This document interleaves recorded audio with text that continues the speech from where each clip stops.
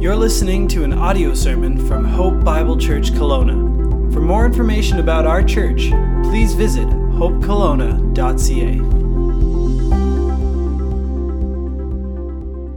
So this morning we're going to talk about Christmas joy. And the word joy, we can have joy even on a morning like this when things don't go as planned. We can have joy in a morning when Christmas turkey doesn't go, or the gifts, or whatever it might be, because joy does not rely on our external circumstances. And I think God sometimes has a sense of humor in just how He desires to orchestrate things on a day even like today. But joy is so oftentimes associated with Christmas. Decorations inside and out. You see the word joy displayed over things, and so we see that even here in some of the pictures you're going to see on the screen. But then there's the Advent joy candle, one of the ways that oftentimes churches will celebrate the season of Advent, of Christmas, with the joy candle. There's the Christmas carols that sing about joy, joy to the world. We're going to be singing that at the end of the service today. There's also O Come All Ye Faithful, joyful and triumphant, or O Little Town, as we were just singing, joyful, all ye nations rise. And so the word joy is all through Christmas, and ultimately, however the Christmas season goes, we see this word joy,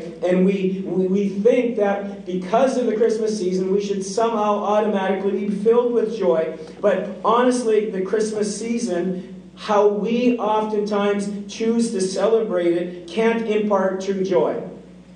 It can impart and does impart Christmas cheer, but Christmas joy, it can impart Christmas happiness through all the parties and the baking and the feasting and the gifts and the family coming over and the games and the laughter and the ugly sweaters and the card comas that people go into sometime late on Christmas Day, leave you looking for those stretchy pants, just to kind of make you feel a little more comfortable. The sweet stories we hear this time of year of giving and goodwill, and all of this happens this time of year, and somehow all of these warm and fuzzies are supposed to create some sort of joy, but ultimately not biblical joy, not true joy, not lasting joy. This will create happiness and good cheer, but not necessarily equate to Christmas joy. Now listen up. True joy, Christmas joy, lasting joy is a recognizable internal gladness found only in Jesus. True joy is found only in Jesus. Listen to, and you can see it on the screen, this quote by John Piper. He zeroes in here on joy that is unique to Christians, and this is true joy. Look at this quote. I believe it's on the screen there for you. Christian joy is a good feeling in the soul produced by the Holy Spirit, and He causes us to see the beauty of Christ in the world, in the Word, and in the world. The Spirit of God works in the lives of His children, God's people, to produce joy. And there can be joy regardless of the circumstances. Remember the Apostle Paul, he wrote the book of Philippians, and where did he write it from? From jail. And it's oftentimes referred to as the epistle of joy, or joy on the prison floor, because despite our circumstances, there can be true joy that we can experience, and that comes only from Jesus. Look again at the quote there by John Piper. We see the beauty of Christ revealed in the Word of God. The Word of God is so rich. That's why we love the Word of God here at Hope Bible Church, because there's such a beauty, and we see the beauty of God.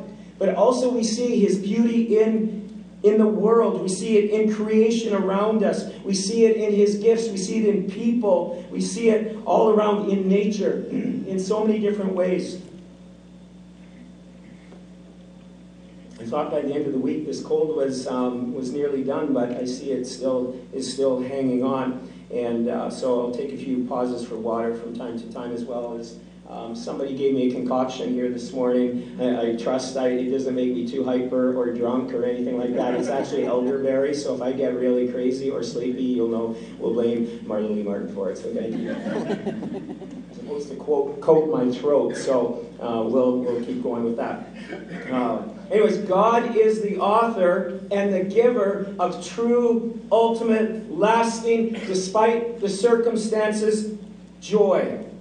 And Christmas joy entered the world 2,000 years ago when Jesus Christ came to this world. When Jesus entered, joy entered with him. And from this passage this morning that we see in Luke chapter 2, we can see three truths about Christmas joy.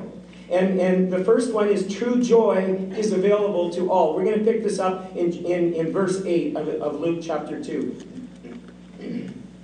And in the same region, there were shepherds out in the field keeping watch over their flock by night. And an angel of the Lord appeared to them, and the glory of the Lord shone around them, and they were filled with great fear. And the angel said to them, "Fear not, behold, I bring you good news of great joy that will be for all the people." Good news of great joy, and it's going to be for all the people, the angel said. This is the arrival of the long-waited, long-hoped-for, long-anticipated Messiah that had been, for centuries, had been longed for and waited for and spoken of.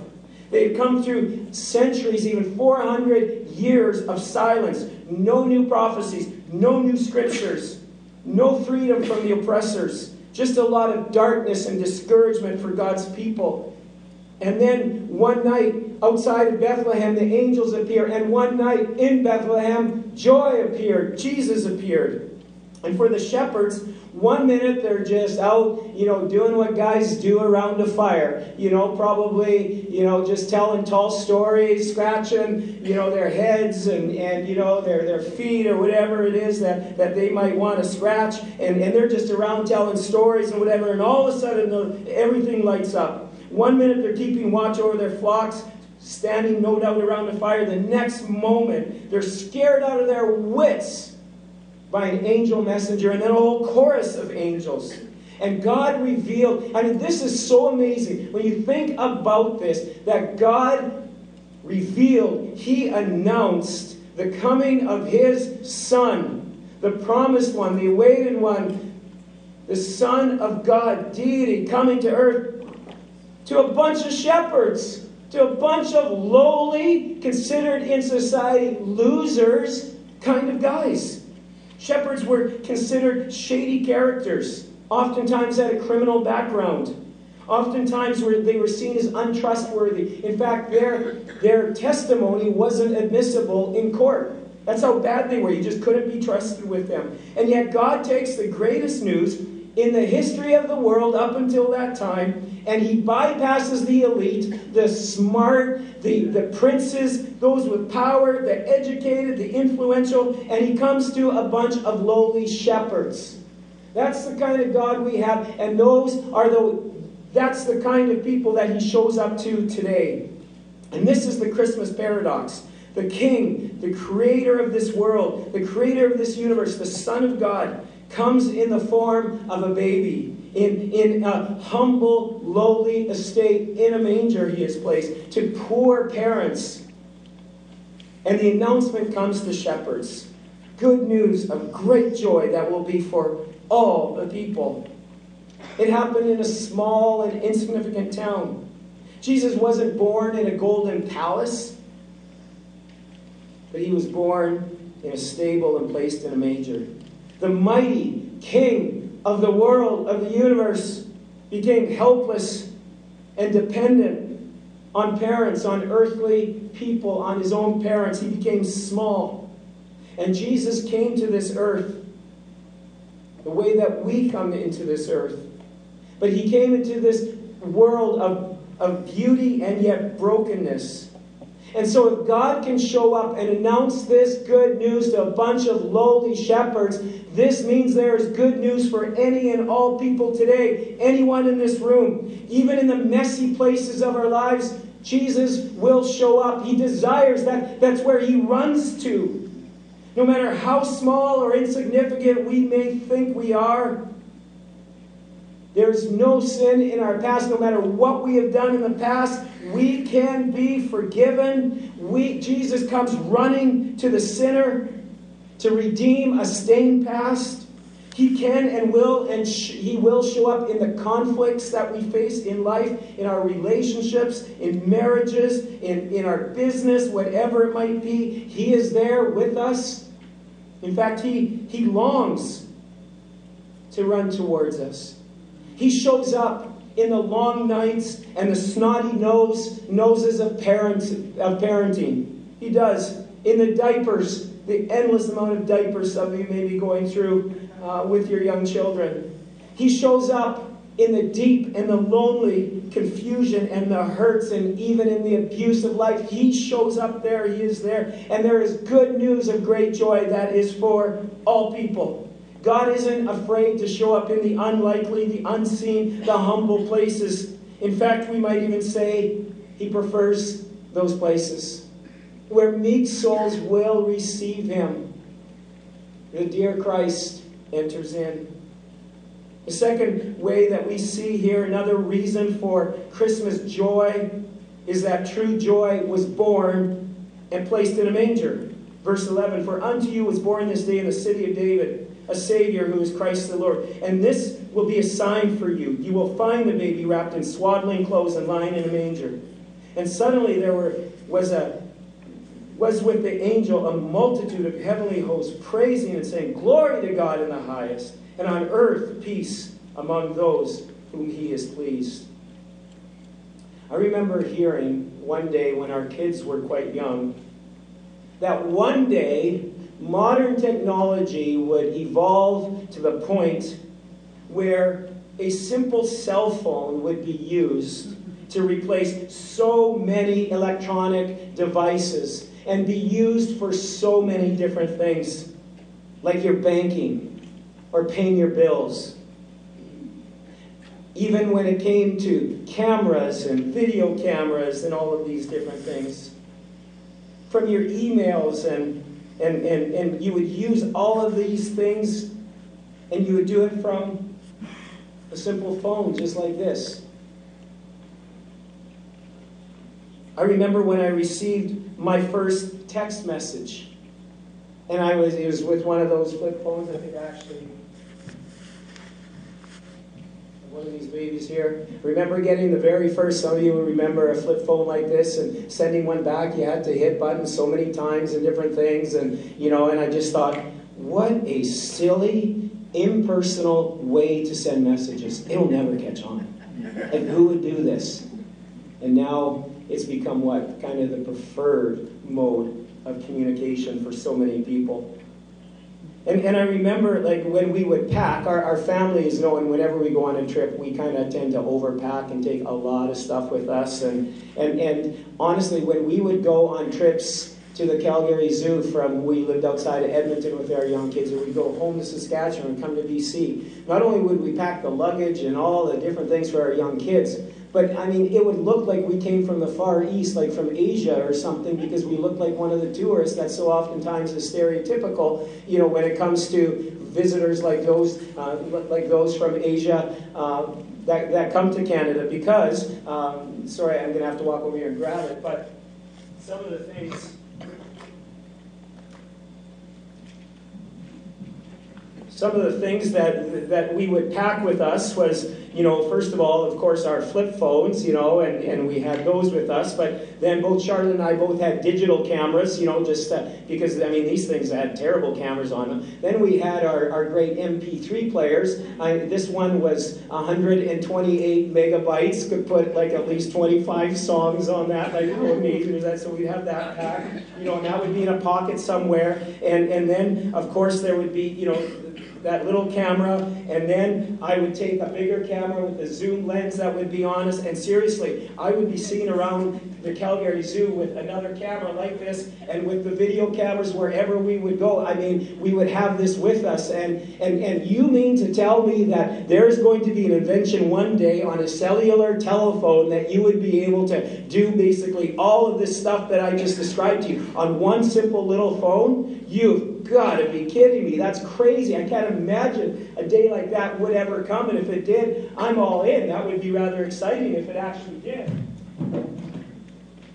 And I tend to take a lot of pictures. I now have accessed on my cellular device 25,000 pictures, 1,500 videos. I just got a lot of pictures dating back a little ways, and so, you have this, and I couldn't believe that a day like that would come.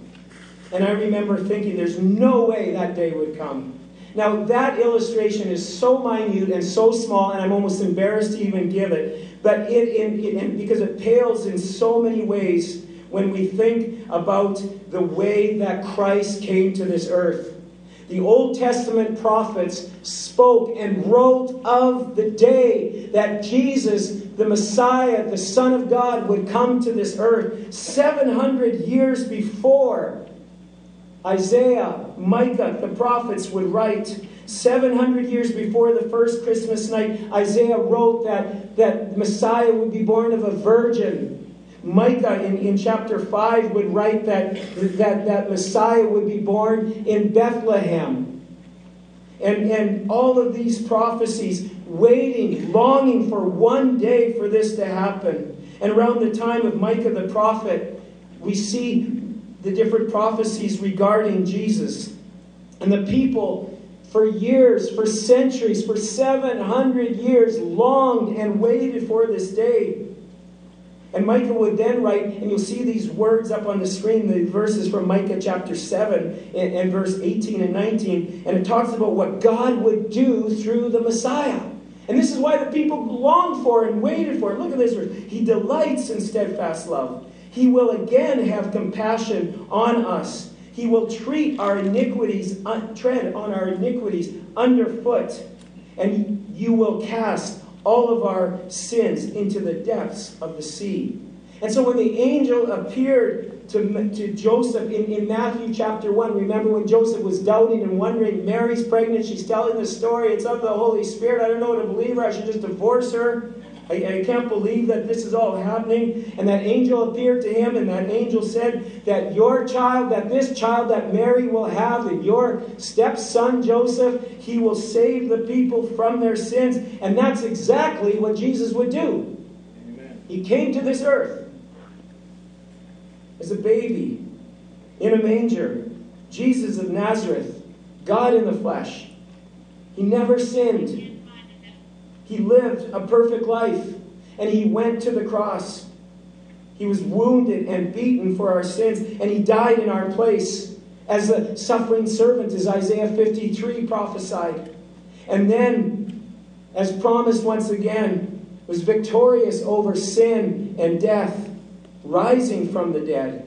And that's how God tramples on our sin, just as it was prophesied in Micah chapter 7. That God tramples on our sin and places them in the deepest part of the sea, never to be brought up again. Look at those words again in verse 11. The angel told the shepherds, "For unto you is born this day in the city of David a Savior who is Christ the Lord." A Savior who is Christ the Lord. What a concentration of powerful words. A Savior, that word means a rescuer, a deliverer is coming. Christ is the Greek word for Messiah or anointed one. And then the word Lord is a term for deity, a synonym for God. Jesus, Christ, or a Savior who is Christ the Lord, the long-awaited Messiah, the promised one would come. And what Micah and Isaiah and all the other prophets wrote about and promised for centuries, and others anticipated for hundreds of years and went to their graves without seeing that hope happen. Now on the side of the hill outside of Bethlehem, it was all happening. And God, we can see, is faithful to his promises. Hundreds of promises about Jesus, the Messiah, his life, his death, his burial, his resurrection, all fulfilled completely. We talked about that a number of weeks ago. And there are still more promises in the Old Testament, where there's more promises in God's Word about Jesus coming again. And so we can take the Word of God and we can trust them. That God sent his Son. He sent his Son into this messed up world, into our sin, into our mess-ups, into our messed up lives and families and choices that we've made, into our rebellion. And he died for us. And when we run to him, when we trust him, when we rely on and cling to Jesus to be the full and satisfying payment for our sins, God treads on our sin. He stamps it into the ground, and then he picks it up and he takes it and he throws it into the depth of the sea and weights it so heavily that it goes right to the bottom and never to be dug up again. That's what he does. That is this Messiah who came. Martin Luther said, the great reformer, he said that when we look at the manger in Bethlehem, we should see wood that would one day take the shape of a cross. And all of this started in the manger with a baby. And you see, the manger is not just a cute little nostalgic story. What Micah, Isaiah, and the saints of old waited and longed for and hoped for, it was now a reality. That's why we can sing, joy to the world. And in a few moments we're going to be singing that. Joy to the world. The Lord has come. This is a Christmas carol, but it was not originally written by Isaac Watts to only be a Christmas carol, because it's so much more than a Christmas carol. Verses 1 and 2 talk about Jesus, his birth, coming to this earth. But then as we get to verse 3, it's going to talk about the curse and how the curse of sin has been broken. In verse 3, we see that. And Jesus came and he destroyed sin by becoming sin. He became the curse for us. Galatians, the Apostle Paul tells us about that. And then when we get to the final verse, it hasn't happened yet. Where it goes, he rules the world with truth and grace. That hasn't happened yet. It's going to happen. And just as God was faithful to all those promises that we see in the Old Testament about Jesus first coming to earth, he rules the world. That's going to be a one day when he comes as king, as conquering king, and with all of his children, all of those who have put their faith and trust in him, will rule and reign one day, will experience a new heaven and a new earth for all of eternity. And this is all still yet to come. And so Joy to the World looks at the past, but it looks at what's happened even currently now to our sin as he has broken the curse of sin, and anticipates the day that Jesus will one day return and rule and reign in his kingdom forever and ever. And all the promises. That's why, folks, you can take no matter what you are going through right now and you apply the promises of God's Word. And that's why even the Apostle Paul wrote in 2 Corinthians 1 that all the promises are yes and amen in Jesus. Every promise can be trusted in his Word. He is faithful and he is good and we ought to trust him. There's a Savior, a deliverer, a rescuer, God in the flesh who came to this earth. This is why Christmas is such a big deal, and this is why, because joy was born and placed in a manger.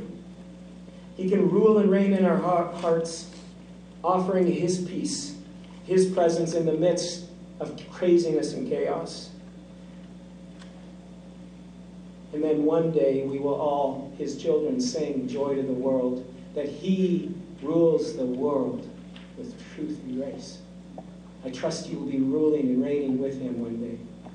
And finally, we see the last point here, and then we'll bring this to an end, that finally we see number 3, true joy is mine by seeking and receiving Jesus. When the angels, verse 15, we're picking it up here, when the angels went away from them into heaven, the shepherds said to one another, let's go over to Bethlehem and see this thing that has happened, which the Lord has made known to us. And they went with haste and found Mary and Joseph and the baby lying in a manger. And when they saw it, they made known the saying that had been told them concerning this child. And all who wondered at it, wondered at what the shepherds had told them. But Mary treasured all of these things, pondering them in her heart. And the shepherds returned, glorifying and praising God for all that they had heard and seen as it had been told them. See, Christmas is all about the big search, isn't it? Shepherds went searching with great haste. And yet so oftentimes our Christmas, we're searching with great haste, aren't we? Who was shopping yesterday? Hands up, true confession. Boy, not a lot of you. How many of you are already done?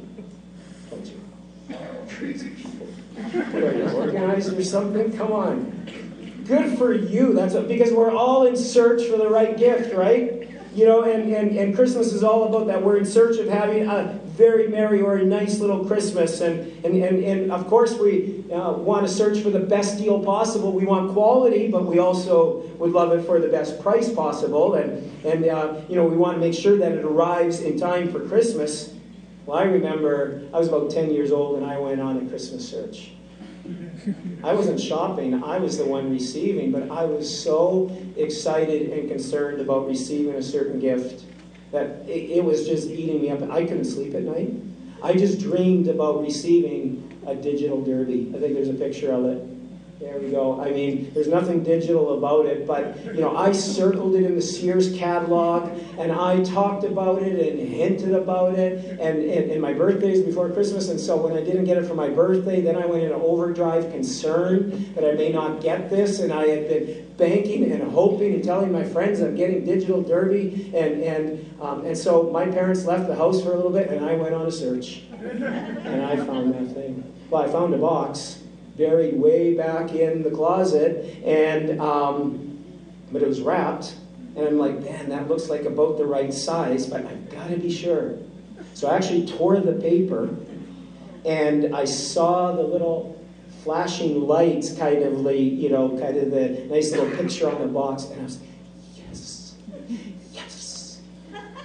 And then I'm like, how do I cover over my sin? And so I took the little card that said, "To Meldon, love Mom and Dad," and I just eased it off carefully and just positioned it over perfectly. Placed it back, and boy, I slept like it. Well, no, I didn't sleep that well because I'm so excited. I was getting digital derby outside. I still have the toy, believe it or not. Some of my siblings broke it. It doesn't quite work, but I still, for whatever reason, I haven't been able. I was going to try to get it this morning, but didn't. It's in a box somewhere. But if you ever want to see it, come on over. I'll show you a digital derby. And I was like, oh, I've got the box. I got this gift. It's so amazing. Well, once again, that story is just a sick and a silly. It doesn't even compare to what the shepherds, the search that they went on. Notice how the shepherds, upon hearing this good, and kids, don't you dare go looking and doing that same thing that I told you, okay? Otherwise there will be church discipline for you of some sort, I'm sure. Your parents will, I have confessed it many times to my parents since then, because they'll probably hear it once again as they listen online later on today.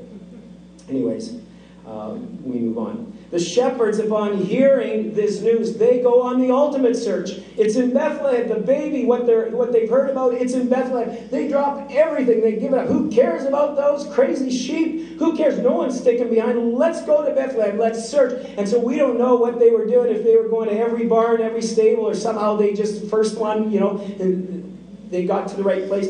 They go on a search with great haste. They didn't waste any time. And what ended up happening? They ended up praising God at what they saw. For when they saw him, they were blown away. It's just as the angel said, Messiah has come. And what an encouragement this was for Mary. Everyone else was confused by this, and yet their search ended up resulting in something great. It's interesting.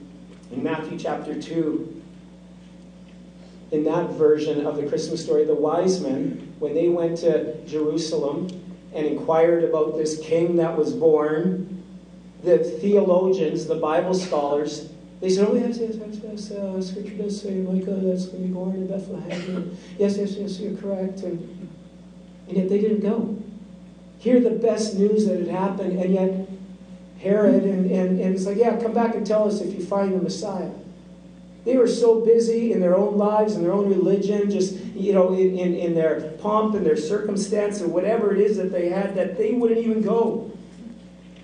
And yet, God's word says that when we seek him, and we will find him when we seek him with all of our heart. That's in Jeremiah 29. God promises, you will seek me and find me when you seek me with all of your heart. There was a desperation in the seeking. And as they sought after Jesus, they found him. They received this good news.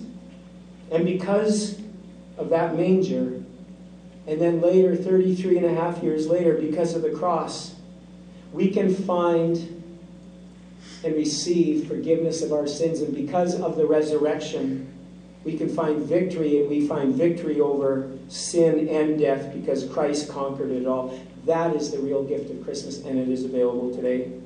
Jesus, the real gift of Christmas, he alone can address the emptiness and the loneliness, the void that we can experience in our own lives.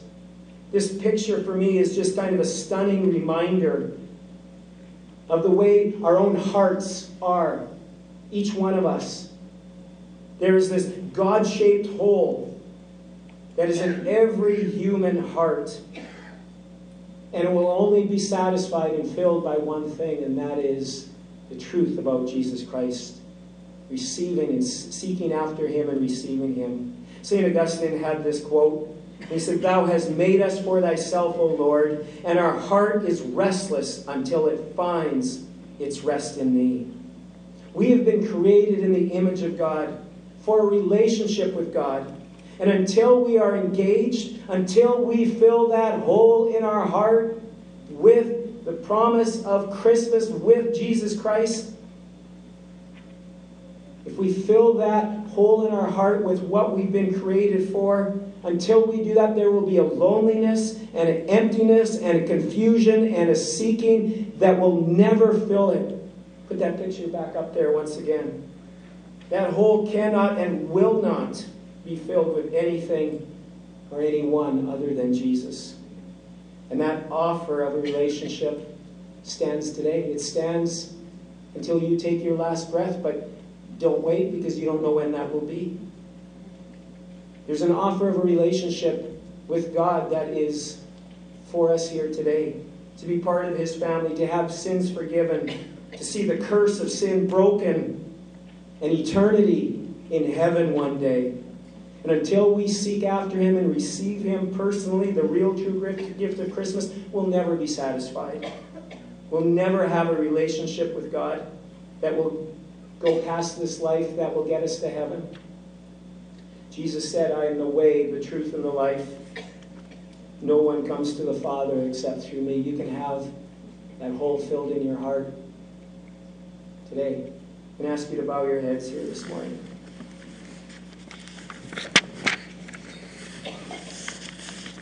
And Brett is just going to sing one verse of "In Christ Alone" over us, and I would encourage you and challenge you that all what we've talked about here today, it is ours. It can be yours today when we trust Jesus to be the full and satisfying payment for our sins. And even as your heads are bowed, even right now, just even in your own heart, you can talk to God. You can talk to him saying something along these lines, that just in an open and an honest way before God, you can tell him, "Hey God, I confess my sin to you. I've messed up. I've sinned. I've hurt others, but more importantly, I've hurt you. God, would you forgive me? I believe that you love me so much that you sent your Son into this world. Born as a baby in a manger. Died on the cross for my sin. The full and satisfying payment for that sin. It's understanding that I deserve death and to be separated from God for eternity. But God, instead, you give us life. So today, in your own heart, just pray before God that you desire to repent, to turn from your sin, asking him to forgive you. Turn from your agenda, your way, and desire in your heart today to honor and to live for him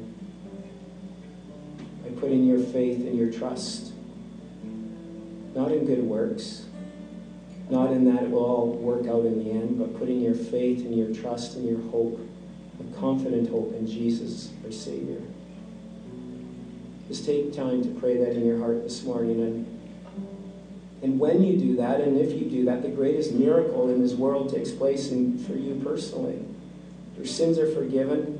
God Almighty comes into your life, to your own soul, by the Holy Spirit.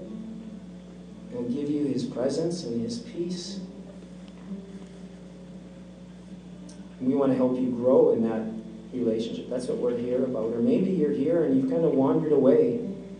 You've kind of been putting Jesus off to the side and trying to fill your life with all kinds of other things, and it's not satisfying. It's not working out for you. You know it. You're trying it. You're still coming up empty. Put him back in the center today. Confess that you've been running from him and turn back towards him, and he will wrap his arms of love around you.